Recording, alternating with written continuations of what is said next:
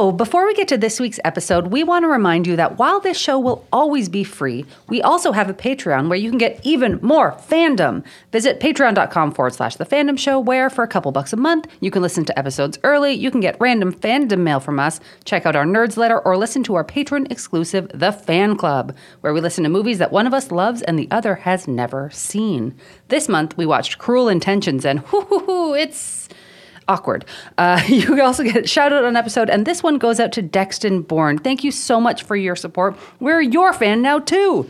Once more, that's patreon.com/The Fandom Show. We're also trying to get more folks to check out the podcast, so if you listen regularly and would like to help, please rate, review, and subscribe on your podcast provider of choice, which helps others to find us. All this being said, you're already doing the most supportive thing, which is just listening, so thank you so much, and let's get to the episode.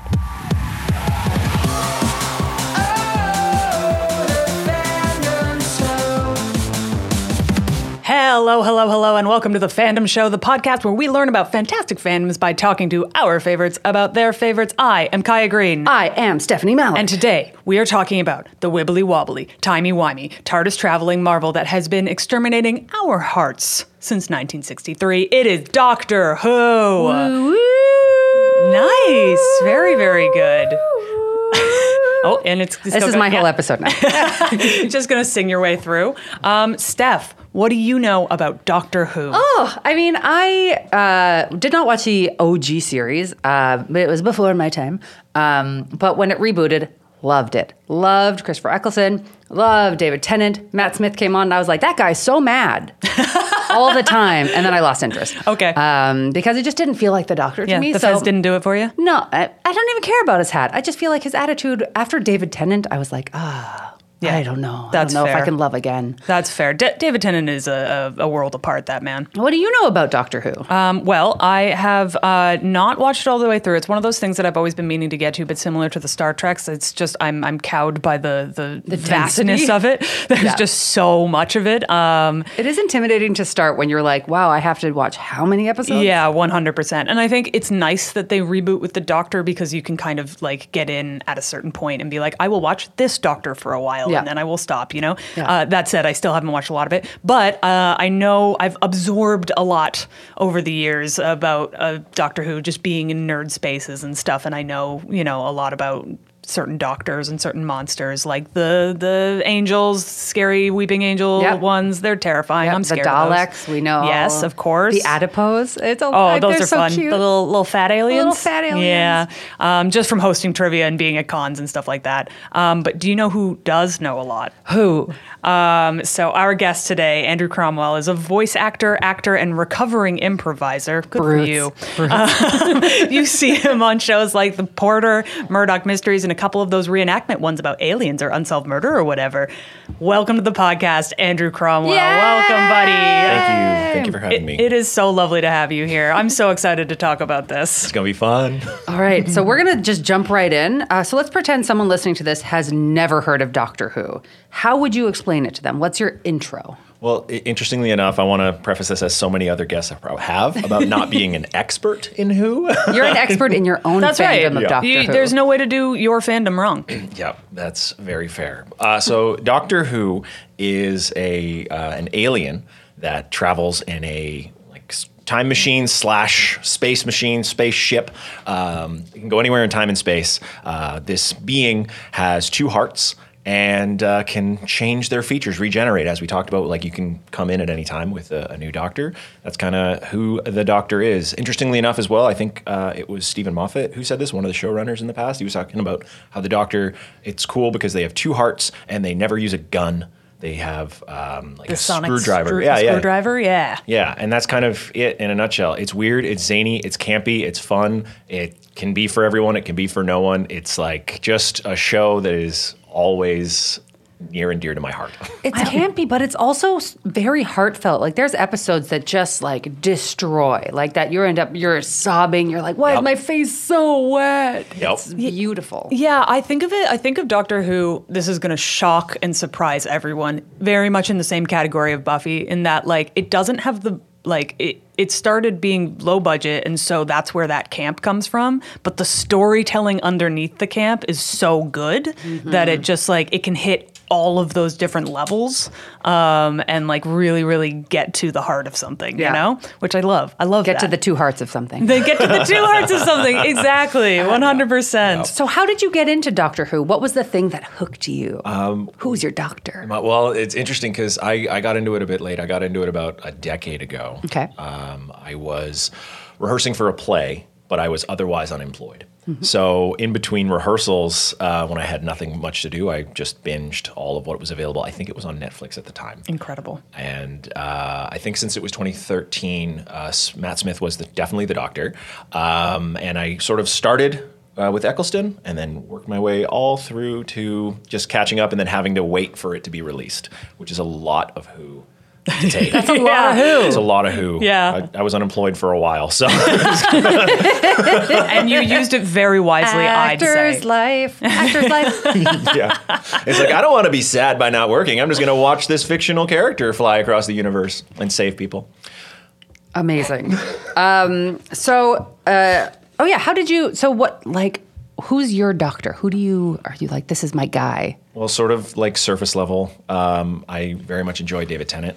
So the 10th Doctor, not the 14th. We'll get to that in a bit. Yeah. But I think the reason why I liked David Tennant's Doctor is there was like a gravity and like a weight to being the last of your kind. Yeah. And the face being completely drenched in tears from the battles that incarnation of the Doctor had to deal with in terms of grappling with survivor guilt, but grappling with having committed a genocide of two alien species, the Daleks and the Time Lords, which we find out later they were actually in a pocket dimension, but like whatever. But it's just like that sort of weight was really interesting to see. There were some really cool moments as well that I found with Tennant's Doctor, but at the same time, that just because that's my favorite doesn't mean it's the best. No. And that's the beauty of Doctor Who is that there's so much for everyone that no matter who you are and what you come to the show with, like you're going to find a doctor or a companion that really resonates with you. Yeah, 100%. I will say, though, David Tennant does seem to be a fan favorite across the board. Like, maybe it's because he was there for so long and he had a chance. A very good point. Yeah, you just can't keep that guy down. If you had a David Tennant at the beck and call and you could call him up, be like, yo, come back. Wouldn't you? I'd call him to just hang out with me while I do laundry or something. It's just like, hey, bud, you want to come over and do some chores? Yeah, but it does seem as though he's got a lot of people's hearts. He seems like sort of the Picard of the Who universe, Ooh, if that's a fair comparison. Yeah, did I do it? Yeah. I think so. Yeah, never cruel nor cowardly, but also just like, yeah. He can be fun. He can be a little silly, but also he can... And he could have a fury like against them. People would turn into some scarecrows. Which is interesting when you think of the both of them. They're both like actors that got big on genre shows, but are actually just like really phenomenal actors. Deep theatrical actors. Just goes to show that pulling a lot of gravitas, even though your aliens have plungers attached to them, it works. It works. They're so good. I love Take it seriously, and people will feel it. That's the thing, and it's it reminds me of the Muppets as well. Whenever you have like the Muppets Christmas Carol or Michael Caine, the treasure, like when people act like you are also actors and they're just so in it, you can get away with anything around them as long as that person is committed to the moment of it. Look, maybe because we're coming up on the holiday season, but Michael Caine in that movie, one of his best performances. I'll stick to that. He's Muppet Christmas Carol. He's feeling it. Okay, we were talking about the doctors. If you had to rank the post-2000s doctors worst to best, how would you rank them? For you. Well, that's sort of tough because even though Tennant, like number 10 is my personal favorite, there are elements to like about all of them. Ooh, okay. Then like what?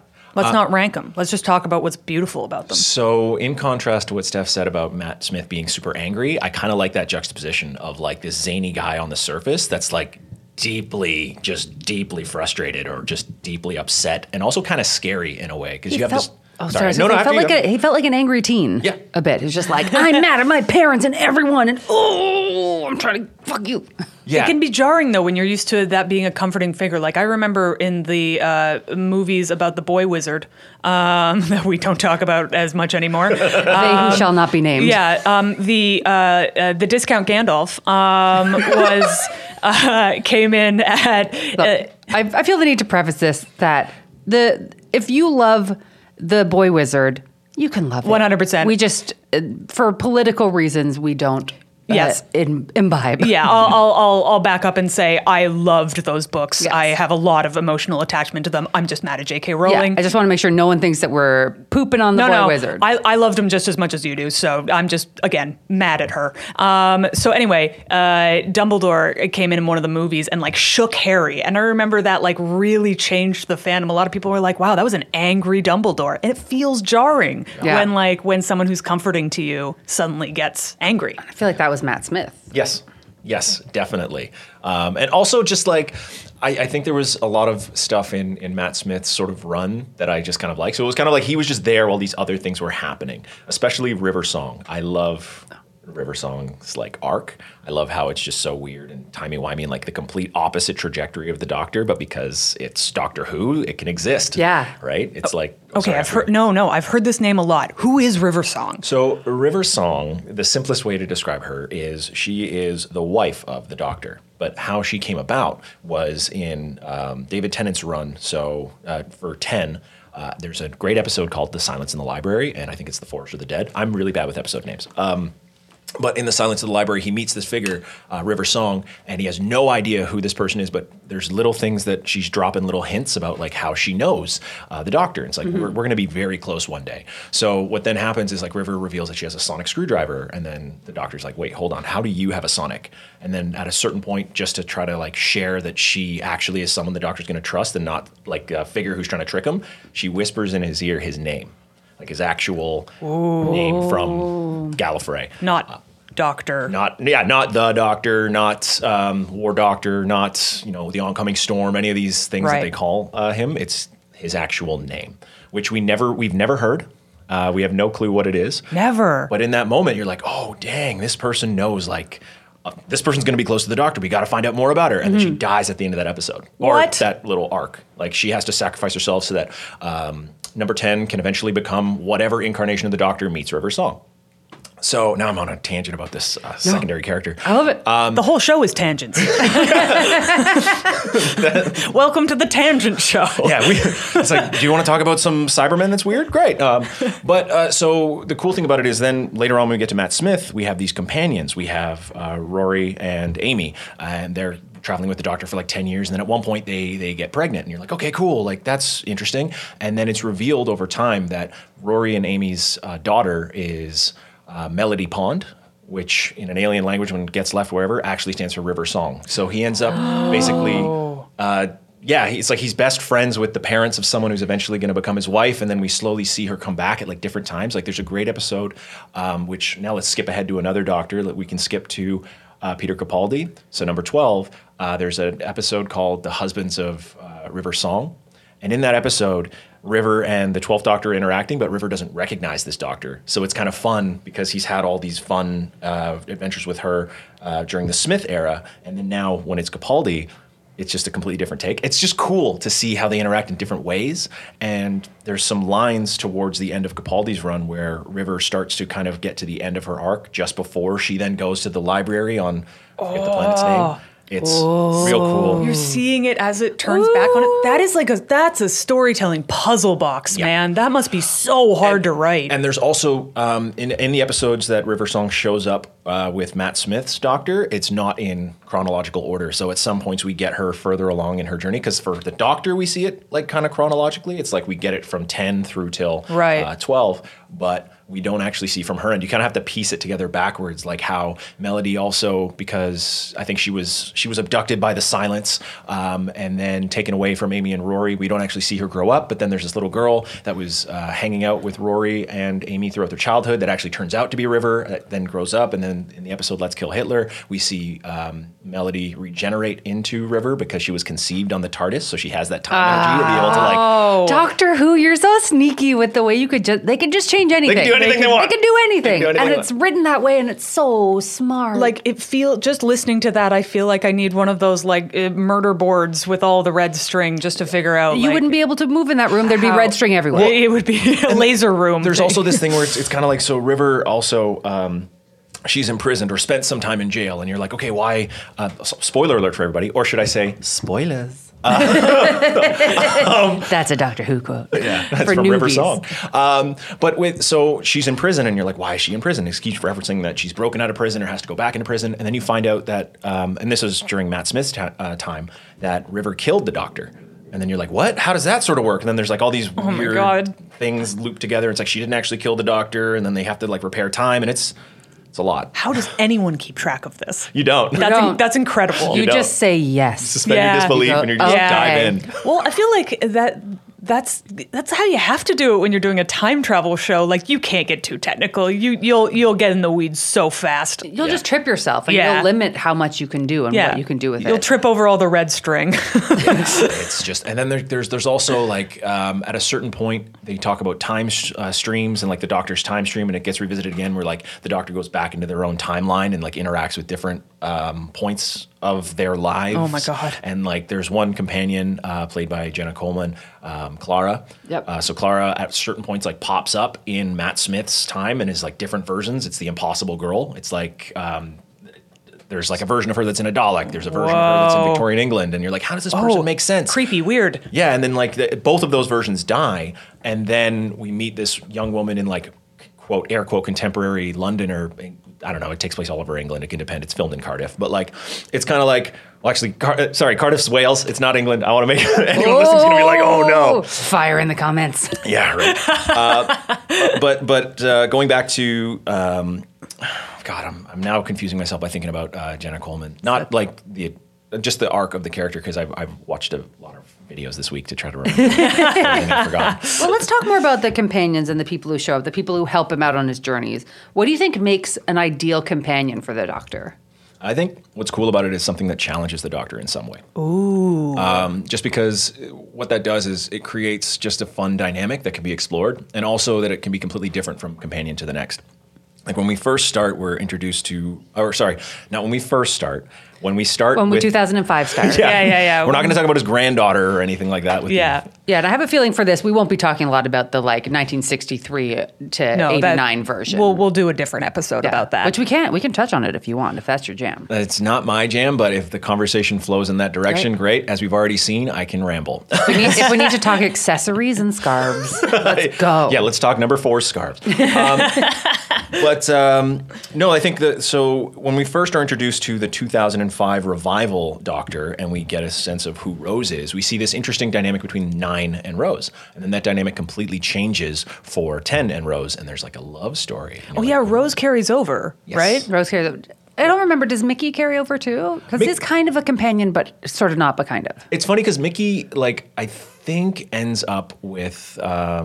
I'm picturing her face, but I can't remember the name of the companion. So sorry. Comes right after Rose. Comes before Donna. Why am I forgetting? Oh my gosh. Oh, what? I have it. Martha? Was that yes, Martha? yes, Martha Jones. Good work, everyone. We got there eventually. We got there. Wibbly wobbly, timey-wimey. Martha Jones is like has a crush on the Doctor, and that never actualizes. And then Donna and the Doctor are like best friends. They're like besties. They've got like all these cool little quirks. Which I love that they didn't do a romance for those two, and they just allow, like, people can have platonic friendships, and Yes. that's nice. yeah. Yes. And then like when they throw in like a couple companions as well, like that's totally cool. Like Rory and Amy were a couple. So then the Doctor's the third wheel, which is hilarious in its That's own way. fun. And then when you have, who came after Rory and... then you have Clara Oswald when she finally shows up, and then they're also kind of besties, but that dynamic shifts when Clara holds over till 12, and then they're like kind of besties, but one's like the nerdy best friend, and the other one's just kind of like this cool normal person. There's even like a fun little bit when Clara has a partner by the name of P.E. in terms of the Doctor. Like the Doctor completely makes fun of the fact that he's a former soldier and gym teacher because he's like that best friend that's like, I don't like this guy. And then with 13. 13 with, why am I losing track? This is how Is that Jodie? ridiculous. Jodie Whittaker, yeah. Yeah. With her, she's got multiple companions. She's got, I think, 3. Girl, get it. She's got Jazz, she's got Graham, and then she's got, why am I forgetting so many companions' names? I'm Because like, there's a lot of them. There's bud. so It's many okay. people It's in this okay. show. Yeah, There's so there's many a lot. people. So that's kind of a way to change the dynamics, and that makes sense because like it's such a long running show. Like it's hard to hold a show that long without resorting to some jump sharking. Yeah, some shark gimmicks jumping. and the way that the companion leaves the Doctor is also something that can be so very sad. Oh, yeah. So something can be so very sad. Like when Rose gets trapped in a parallel universe, so the Doctor, who never says he loves her, but it's kind of heavily implied. No. They can no longer be together. And then Martha chooses to leave because she doesn't want to end up kind of always loving this Doctor and the Doctor never loving her back. Oh, yeah. Donna leaves, interestingly enough, because she absorbs a part of the Time Lord's mind, and then that's going to fry her brain because a human mind can't possibly hold in all that information of being a Time Lord. We're going to see a little bit of that when we get into the 60th because Donna Noble's back. And what's going to happen when the Doctor has the same face she's not allowed to see? I don't know. That's very exciting. Yeah, then we get into when Amy and Rory get pulled back in time by weeping angels in a sort of weird time loop way that then the Doctor can never see them again. Then we have when he parts ways with River, it's kind of, it's very sad. They have like a romantic evening on like some planet with 2 singing towers. Who else? Oh, Bill. Bill's one I forgot. She turns into a Cyberman and then becomes this like interdimensional being. Wow, just like a red shirt phenomenon with these companions. They do not fare well, do they? Yeah, and well, that's the thing. Like Clara is probably one of my favorite companions because the Doctor then forgets about her. Like through some sort of an event, the Doctor like forgets everything that happened. Oh, that's always a heartbreaking plot device. I hate that. I mean, I like it, but it hurts my heart. There's an episode as well after he tried to save her because some side story went wrong and whatnot. When the Doctor tries to save her at the end of that arc, he actually was telling the story of how he saved someone he can't really remember to Clara.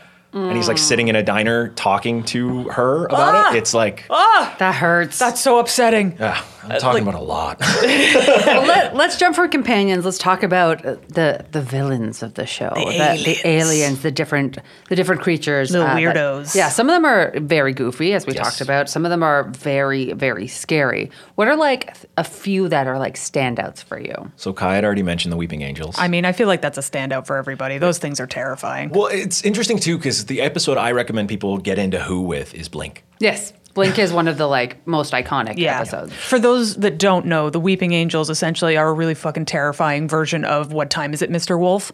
Or like Boo from Mario. Like if you turn your back, he's like, yeah. So if you're not looking at them, they can move, and if you are looking at them, they're statues, and it is just deeply unsettling.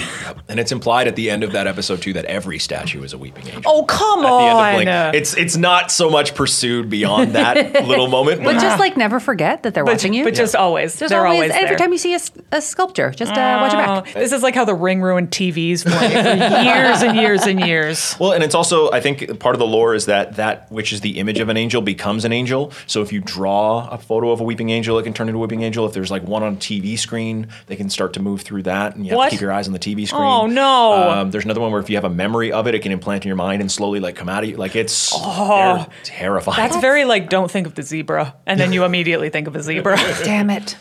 Yeah, like there's a moment, I forget the episode name again, but Amy has an angel within her and she has to close her eyes so it doesn't leave her, but then she has to walk through a forest of weeping angels pretending that she can see so that it doesn't tip them off. Because the thing with the weeping angels, like we were talking about with Boo and that weird noise that Boo makes. That was good. That was a good boo. Thank you. Imagine the weeping angels made that noise every time you walk by them. I can hear you. No, you can't.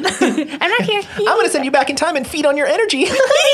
Oh, I lied. That's actually very creepy. Oh, no, that's No bad. longer fun. Oh, we hate no. But the thing with the weeping angels is like they become quantum locked when you look at them, and then they cannot move. So that's why with the episode Blink, it established the rule that you cannot blink when you look at an angel because they have that. Like you need to keep some living thing needs to keep their eyes on it so that it prevents it from moving. And angels actually can't look at each other because at the end of that episode, at one point when the TARDIS, like the angels are trying to get into the TARDIS and the TARDIS disappears, and then all of a sudden they're all looking at each other and they're stuck forever. It's kind of formation of where the TARDIS used to be. They deserved it. They did. They should have left them alone. Yeah, they're the worst. There's actually an even arc with the Weeping Angels and Jodie Whittaker's Doctor where they take her to this thing that she had. Like, there's so much that happens in Who. Oh my gosh. Other villains that I really like the Vashta Nerada. Like those like air piranhas that exist in shadows that came up in Silence of the Library. They were only in the two episodes. But they're these like little spore-like things that live in trees that like exist everywhere. And it's kind of like if you see someone with two shadows, you know they're screwed. What? Cool. Yeah, they're really, really terrifying. I don't think we've ever seen those again. It'd be cool. Do you want to see them come back? Oh, that'd be so awesome. That'd be so awesome. Especially because we have David Tennant back again as 14, so it'd be kind of cool to see that. I don't know.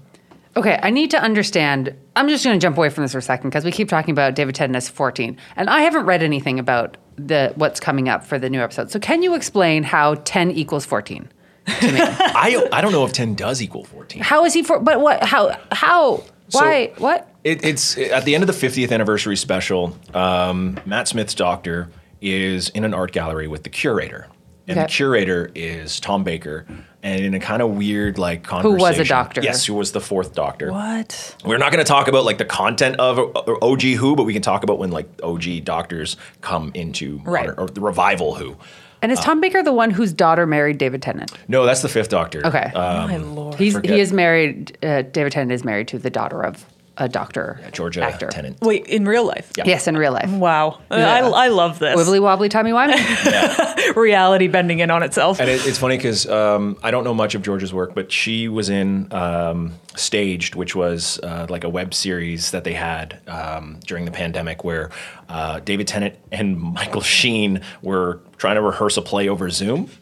and oh yeah, I heard about this. And they had their real life partners. It was like an exaggeration of like being an actor in the pandemic and whatnot. And Georgia Tennant, just from what little I've seen of her, seems like she'd be so cool and so relatable. And my wife just loves it, and I think they'd get along very well. Well, she was on an episode of Doctor Who, wasn't she? Yes, she actually played the doctor's daughter.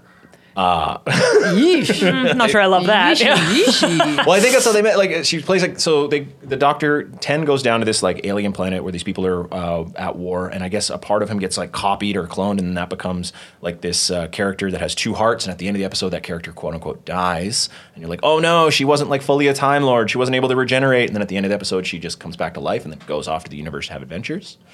And we never see her again in the show. Never again. The show. I think she shows up in the comics. I don't know.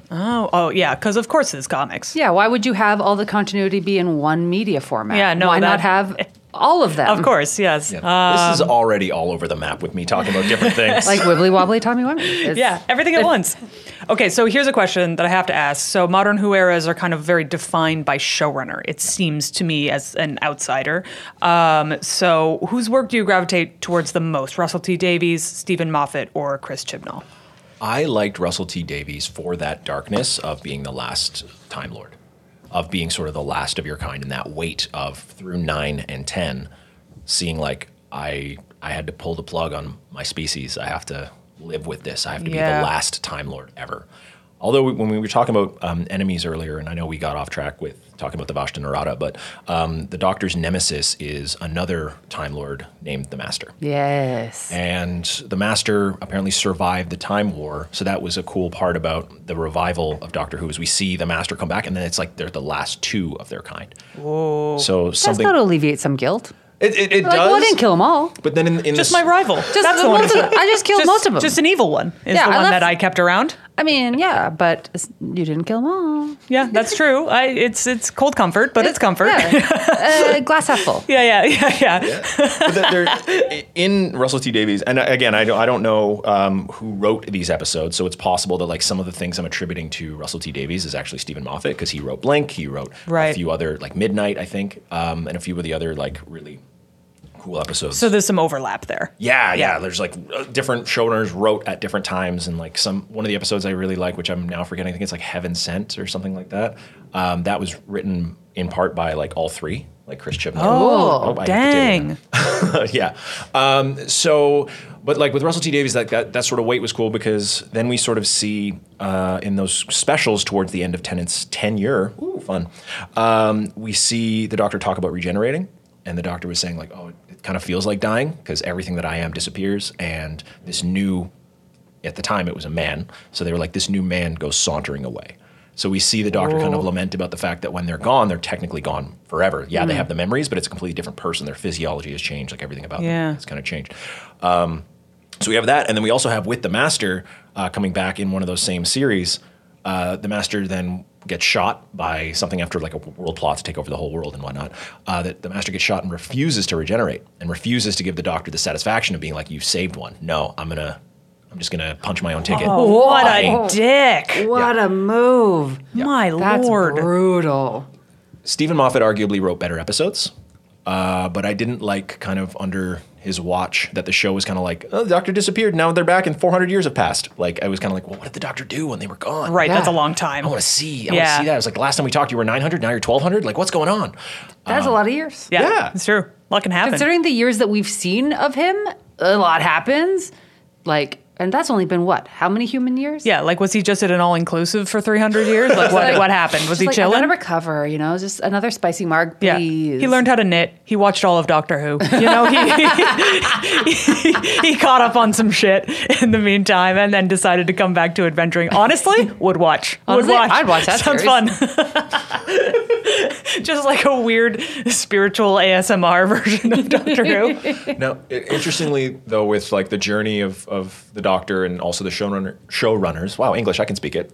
So Chris Chibnall, when he partnered with Jodie Whittaker, was the Doctor for Chris Chibnall. There was like this new thing that they did where the Doctor apparently comes from beyond our galaxy, beyond our universe, sorry, and was the first being that could then regenerate, and the Time Lords then took that like power from the Doctor, and that's what allows them to regenerate. So it kind of cheapens some, in my view, it kind of cheapens some of like that lore of like, oh, the Doctor only gets 12 regenerations or 11 regenerations. Then all of a sudden, breaking the rule of regeneration, the Time Lords gave the Doctor more regenerations. But then suddenly it's like, no, they were the first, they were the OG regeneration. So like they can do it as many times as they want. I don't know. Like I artistically, I think what Chris Chibnall did was great. I just, as a fan at the time, I was like, what? No, come on. But now looking back at it, who can be for everyone, so who cares? Yeah. Yeah, totally. But I can also understand that, like, it feels like the cheapening of the stakes a bit, where you're like, I thought we had a limited time, and so that makes everything a little more intense, a little more, like, important. And Chris Chibnall also had a little bit where all the Doctors that we kind of know from OG Who to now, the revival, there was actually like a whole batch of Doctors that we don't even know about. Like there was the fugitive Doctor, I forget the actor who played them, but like the Doctor goes onto Earth and then meets somebody, and it was like a past version of the Doctor predating the first Doctor, and you're like, when does that even happen? Right? How many lives has the Doctor lived, and how many versions and incarnations are out in the universe doing things while time, intersects? Because in the specials, the Doctor meets themselves, and it happens fairly often, and that's kind of cool. Yeah, it's a lot. It's a lot. I realize that like I have been following the show for over a decade, and I'm getting confused just thinking about it, and I'm in it to win I it. feel like I'm on shrooms just listening to this. I'm just like, time is meaningless. It's a wibbly wobbly. It's like most people think of time as a linear cause and effect, but it's actually this ball of. Okay, so here's a question for you. On the subject of sort of the more recent Doctors, the series has been sort of embracing the greater possibilities of a regenerating alien. So like casting Jodie Whittaker as the first female Doctor, and now Ncuti Gatwa as the first Black Doctor. What do you think that might mean for fans who kind of finally get to see themselves represented in him? I think it's awesome. I think it's so cool. Does not shock me, but yeah. When we switched over from Peter Capaldi to Jodie Whittaker, I remember there was like this backlash, like, Yeah. you can't make the Doctor a woman. And it's like, oh, really? Women can't be doctors. Yeah. Well, first of all, it was sort of like this I forget this Gallifreyan general that regenerates into a woman after having been a man for X amount of time, and it's like, oh, cool, it's already established that they can do that. They don't have to stay. Yeah. This even with the Master, who quote unquote dies with David Tennant comes back as Missy, and it's this huge like reveal. It's like, oh no, the Master's still here, and the Master's now a woman. So it's already established that gender doesn't mean anything to my God. Gallifreyans and Time Lords and Gallifreyans. I think are technically different things.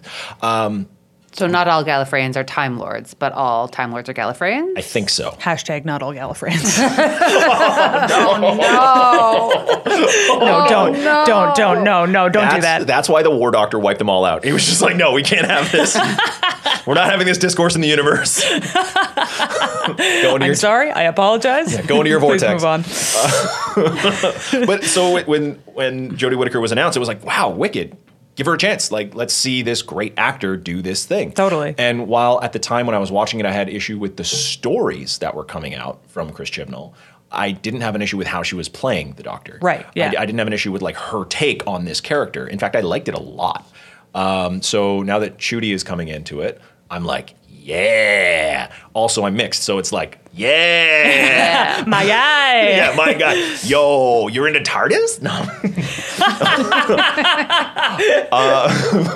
But it was cool because I also thought I was gonna, once Whittaker had kind of come to her regeneration, I was like, you know what? Maybe I'll take a back seat to Who and like allow a bunch of episodes to come out and then catch up later. And then when the 15th Doctor, because of that whole insert of the 10th came in, or I guess 14th came in, I was like, yes, I would love to see Black Doctor. I would love to see everyone eventually take their turn as the Doctor, because it doesn't matter. They fit in a box that's bigger on the inside and fly through time and space with 2 hearts. Who cares? It literally makes more sense in the narrative that he would change gender, change race, all of these things like that fits exactly what the concept is. Right? The Doctor can be for everyone, and the Doctor should eventually look like everyone if it's around long enough to get to a 70th anniversary, 80th anniversary. Maybe it's just me, but I know if I could regenerate, I would be like, let's try another one.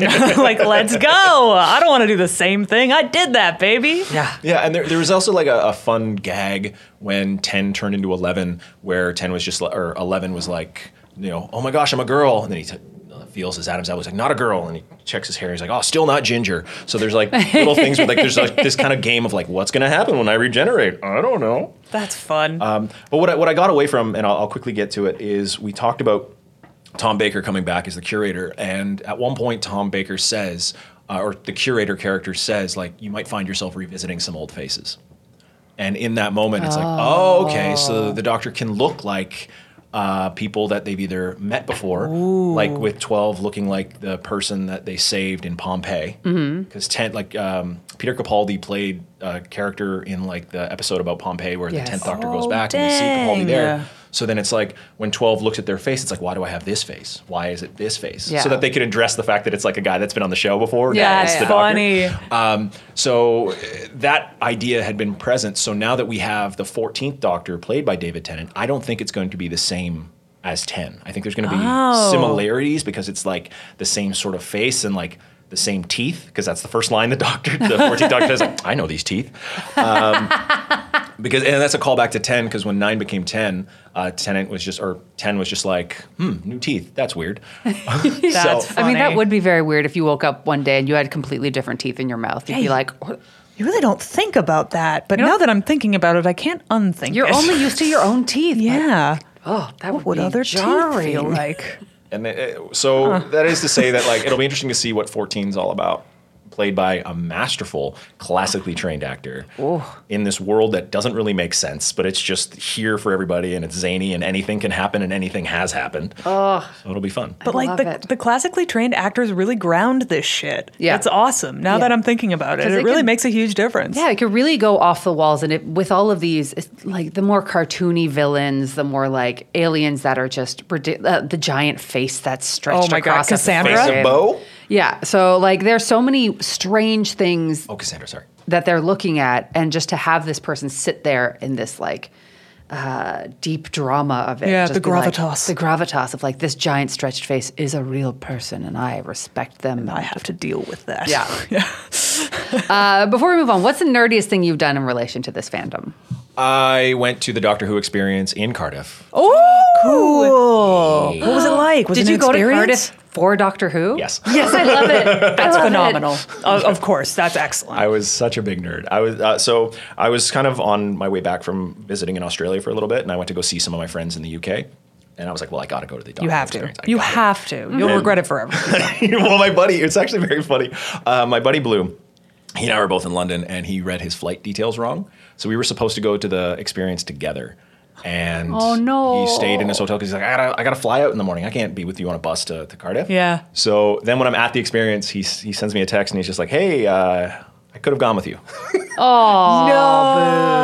So I took all sorts of photos. It was great. Oh, but it was great. Oh, it was phenomenal. So you at the time you had like an interior of 10's TARDIS. So I got to take a photo next to 10's TARDIS. I can That's send so that to you guys if you cool. want. Oh hell yeah! Please do. please. We'll post it.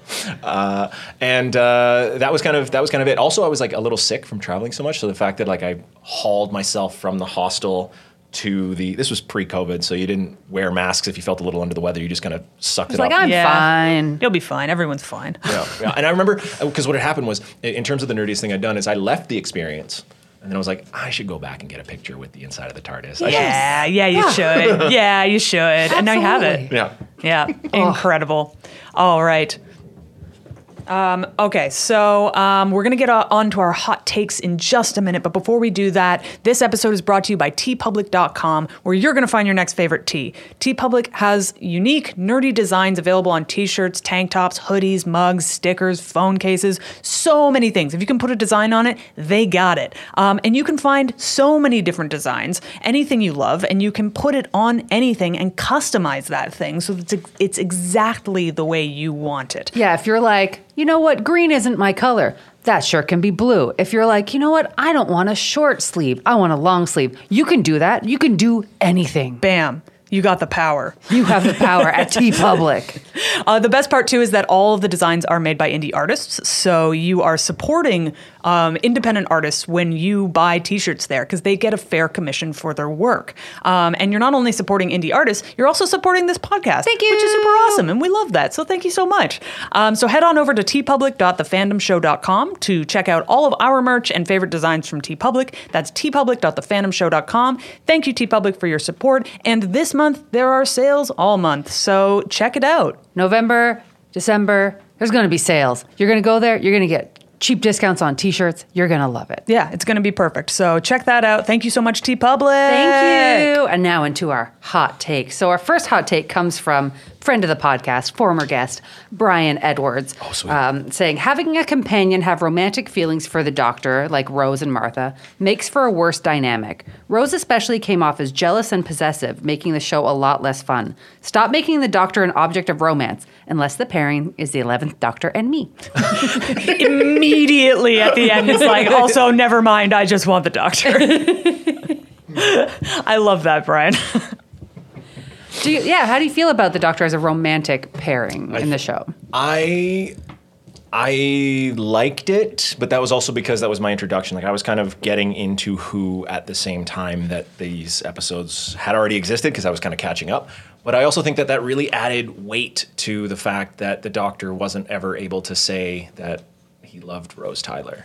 He was like, I suppose I'm going to say it, Rose Tyler. And then the dimension window closes and he's back on his TARDIS alone, about to cry, and all that sort of stuff. So I think overall, I agree with that sentiment that it can be a little weird to have a dynamic with like a centuries or millennia old alien. And a young woman. And a young woman, yeah. Very Twilight. He just watches her sleep. Oh, yeah, no. I don't like that. I think it works better when there's not a romantic dynamic, but I think they've done it and it worked, and now they can explore other things. Make it gay. Make that romance They did. gay. Wait, what? They did. When? With Jazz and Jodie Whittaker's Doctor. There's like a little... I guess I'm watching Doctor Who again now. Thing. It was great too because it was subtle, but it was also the sweetest thing. That's they have nice. They have a nice moment where they're on the top of the TARDIS looking out at either like a galaxy exploding or a supernova or something, and they just kind of spent those last few moments together, and it was just like, Oh, that's lovely. That's so nice. I love when things are gay. Okay, how about this? The Weeping Angels are great in their first episode. Once they could kill, they became less scary. I disagree. Okay. That's fair. But I think in terms of how they kill can be the scary part. Okay. How do they kill? Well, in one episode with Matt Smith, I guess the Weeping Angel like possesses the voice of someone that they have killed. So at one point, Smith is like, Eleven is talking to this person, and the person's just like, "That's how they killed me." He's like, "Wait, hold on, they killed you?" It's like, "Yeah, they killed me. They snapped my neck," and you're just like, "What?" And there's this moment too that the voice says, and the voice is just like, "The angel has no voice, therefore I'm their voice." And at one point also that voice had said like, "They snapped my neck. It was more painful than I thought, but it was at least quick." And I was like, "Dang!" But also, hold on. That. These like scary demon weeping angels, they just kill by snapping a neck? They can. I feel like they would have so many more, like, there's so many ways that something like that should be able to kill you that isn't just like, Done. Well, I think that makes them a little bit scarier too, because it's like, if they touch you, are they going to kill you, or are they going to send you way back in time and then feed off the potential of your time energy and stuff? So I think, just for me, they're creepy. But I get how changing them from being like these interdimensional beings that like get quantum locked when you look at them suddenly are able to like just murder people. I can see how that can be upsetting. I do think that it's a funny take, the idea of like, if it can kill you, it's not that scary. That's usually the opposite feeling I have about the world. So this one is from our Discord, Jess Mano again, saying, the fact that Martha Jones was written to deserve better doesn't change the fact that she deserved better than what she got. Martha and Mickey both played the black character who was not good enough to end up with the main character. Yes. That was something I was thinking about slightly, where it was like, yeah, Martha and Mickey end up together. And you're just like, just because they're black? Like what? I don't... Yeah. Yeah, why would they be together? Because they met they met the doctor at just various times in their life, and then they formed some kind of a resistance, and just because of their melanin, they're now in love. Like, yeah, they both deserve better than that. Yeah, absolutely. Jodie Whittaker was underrated. Her acting was great, and she embodied the Doctor very well. She felt like the Doctor in a way Peter Capaldi rarely did for me. I agree. Jodie was great.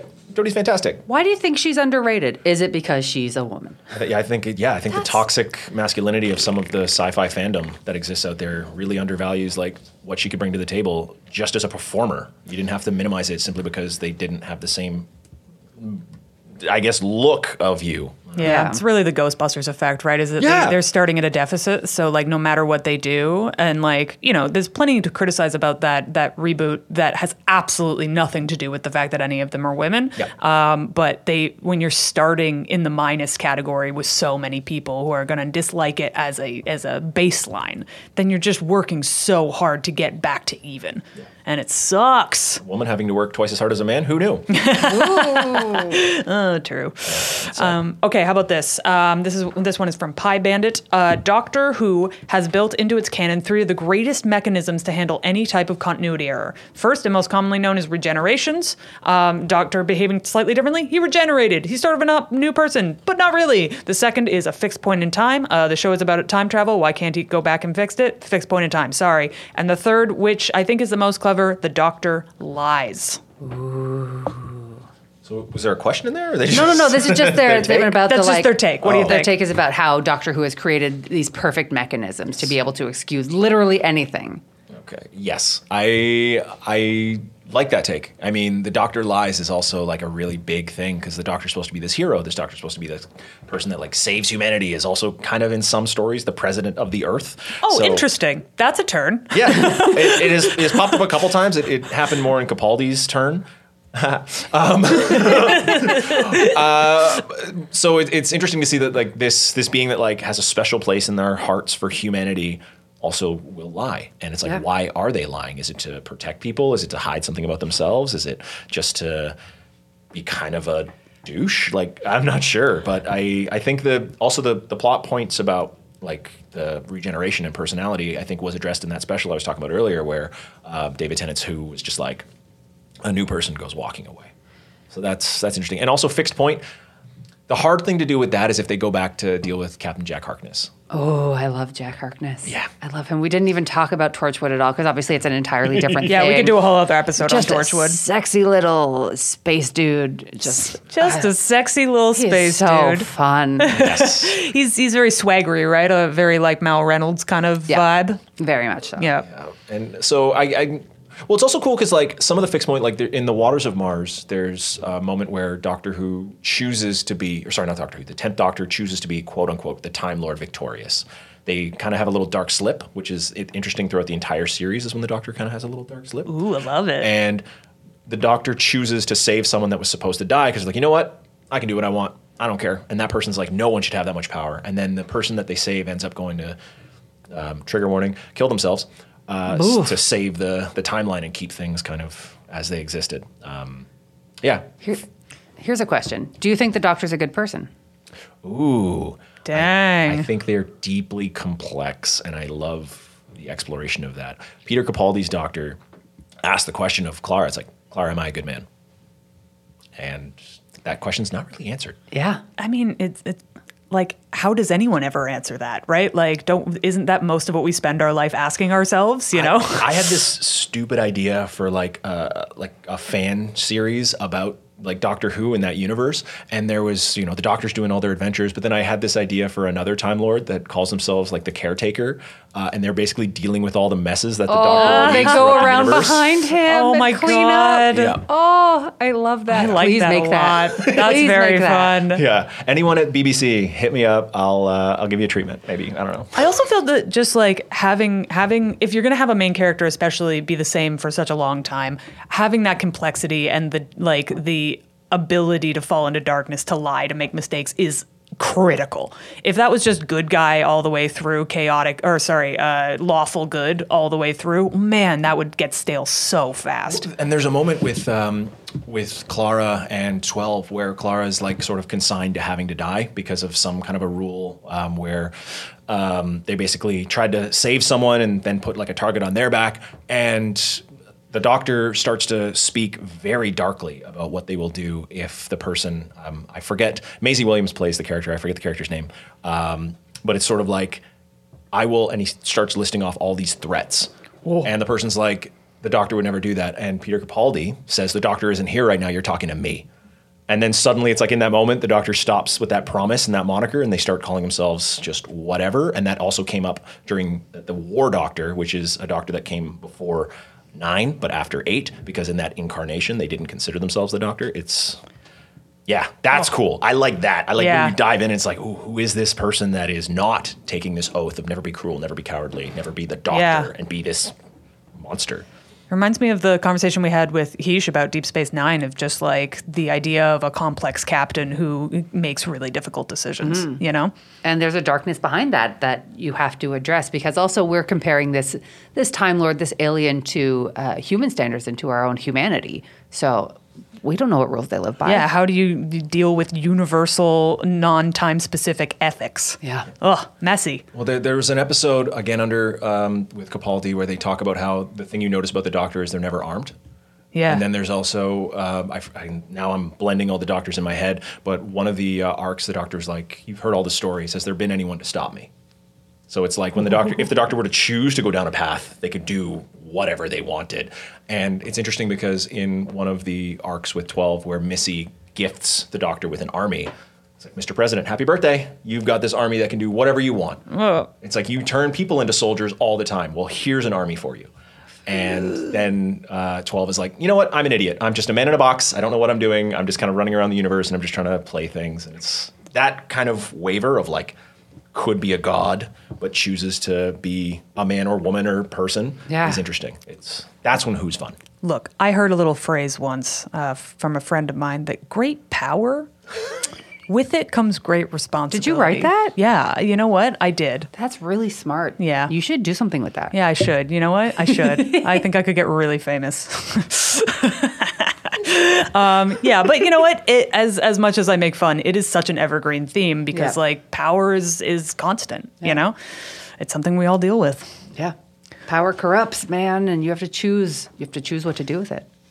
All right. Well, now we're all thinking. Now we're all deep in our thoughts and I think feelings. that's what I love most about Doctor Who is that it can get you to think, and it can get you to feel really emotional about things that are just dumb. Yeah. Like the Rings of Akaten when 11 is giving a speech to a son about all the things that they've done in their past and that like they're sort of kind of alone, and it's just so cool. And like every time I watch it, I can kind of tear up a little bit.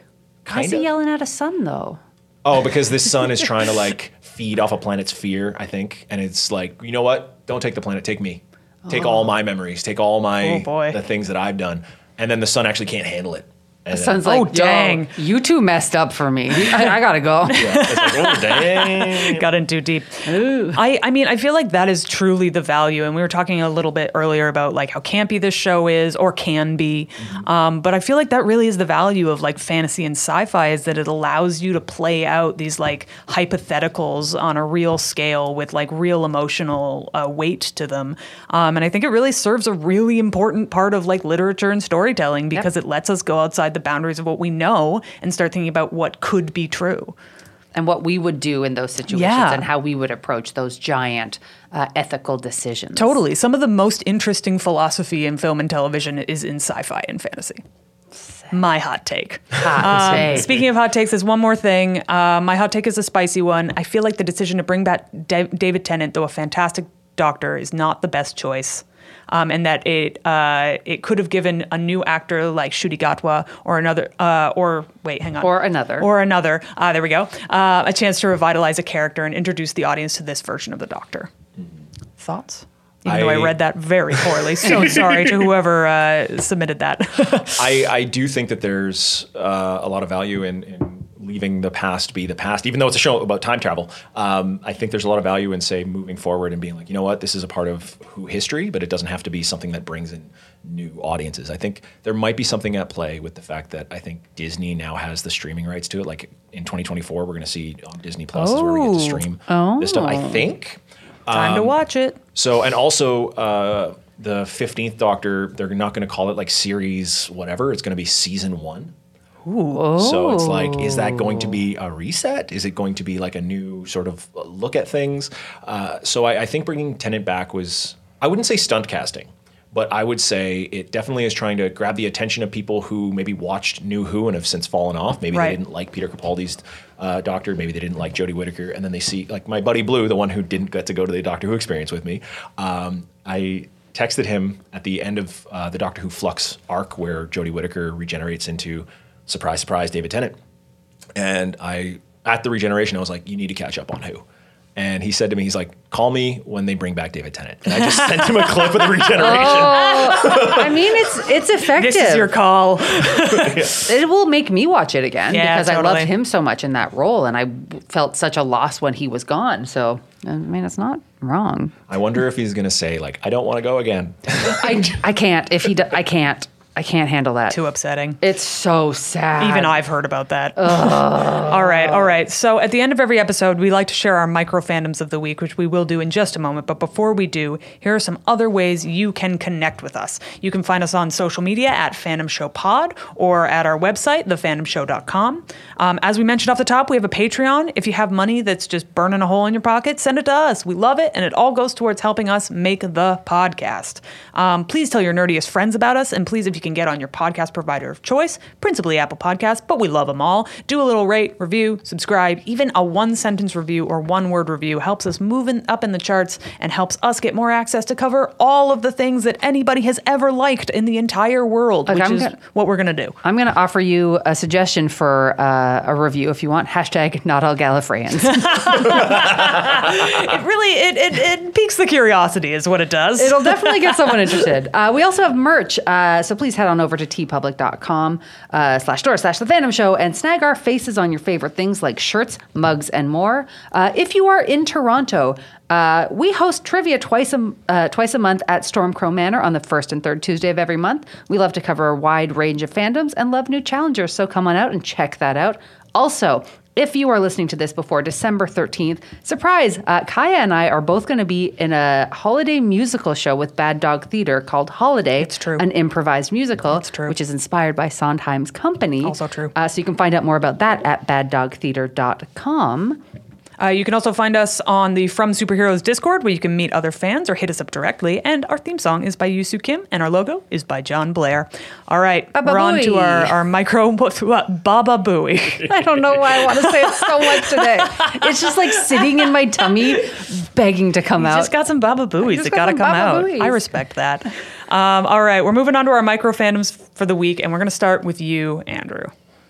In complete contrast to talking about Doctor Who and all the fun nerd stuff, I'm actually reading books on finance right now. Yeah, nice. Just because I don't know why.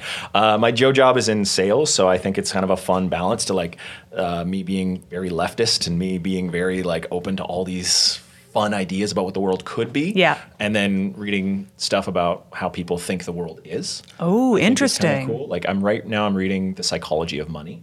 Whoa, that sounds fun. It can be. I think I also read Rich Dad, Poor Dad, and I was like, okay, it wasn't the biggest book that everyone said it was. Right. It's fun for me to read some of those books of some of these quote unquote financial gurus and also think about like where their political views pop up in the book. I read one a couple years ago, and I told the person who referred me to it, I was like, this book is okay, but the author brings up Robert E. Lee a lot. Oh no!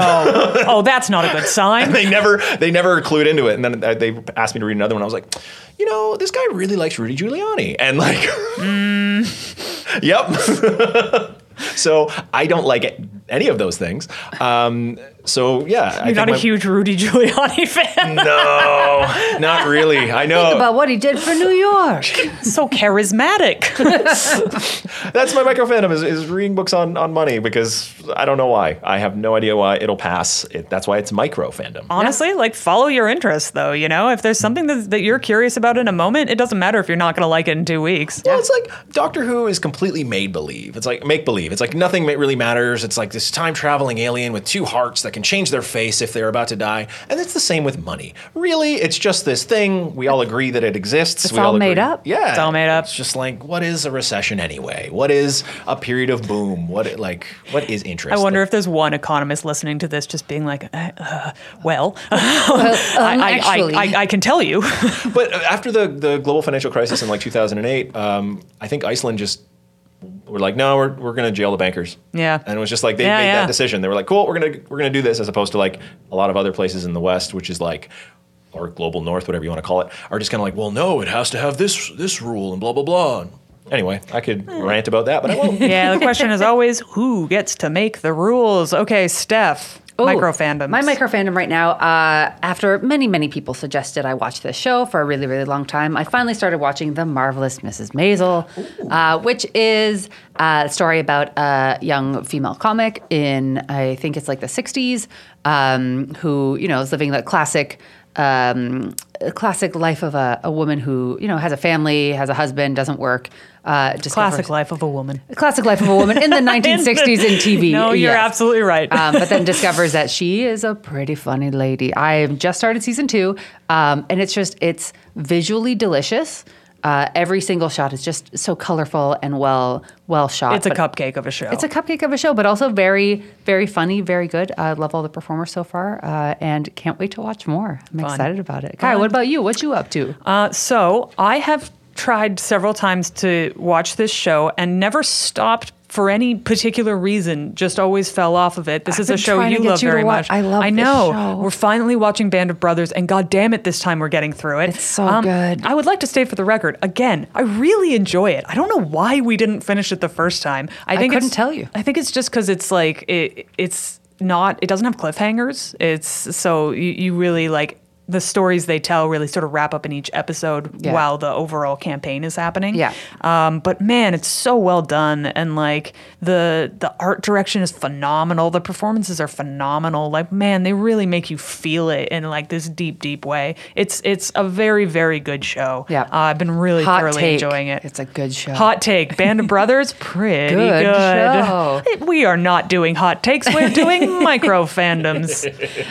If you're looking for a fun other podcast too, they're tangentially connected to Band of Brothers, called Dead Eyes, which is about a guy who got cut from an episode of Band of Brothers because Tom Hanks thought he had dead eyes, and has spent years being like, why? Why did this happen? Why doesn't Tom Hanks like me?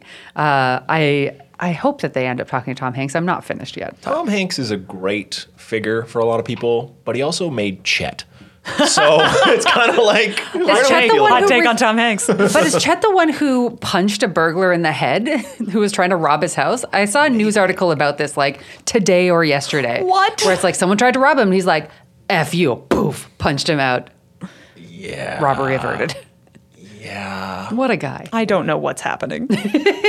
Anyways, Andrew, thank you so much for being here. Where can people find you? Anything you want to plug? Nothing major. If you want to follow me on Instagram, I believe my handle is at Andrew J. Cromwell. I'm also on Blue Sky, which is so fun. Yeah, you're loving Blue Sky. I don't use it often, but like, it's like this fun little oasis you can walk into that's like super positive. And anytime there's ever somebody who's like slightly malicious, they get like I shouldn't say bullied, but they definitely. But everyone's like, not here. No. Go to the other site. Yes, go to the There's other a side. place for this. The place we all left. Not even one Elon here. Not one.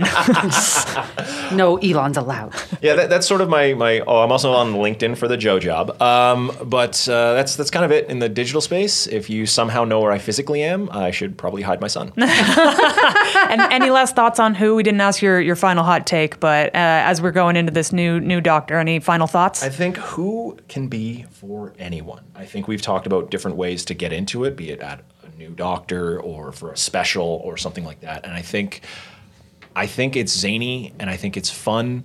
And I also know that as an actor, I'm also sometimes watching it thinking about how fun it would be like behind the scenes to be a part of just that world. So What a dream. yeah, just have at it, watch it a little bit, like it, don't like it. It's going to be around hopefully for a little while longer and have fun. Oh, what a beautiful sentiment. Amazing. Until next time, love the things you love and tell everyone about them. Bye.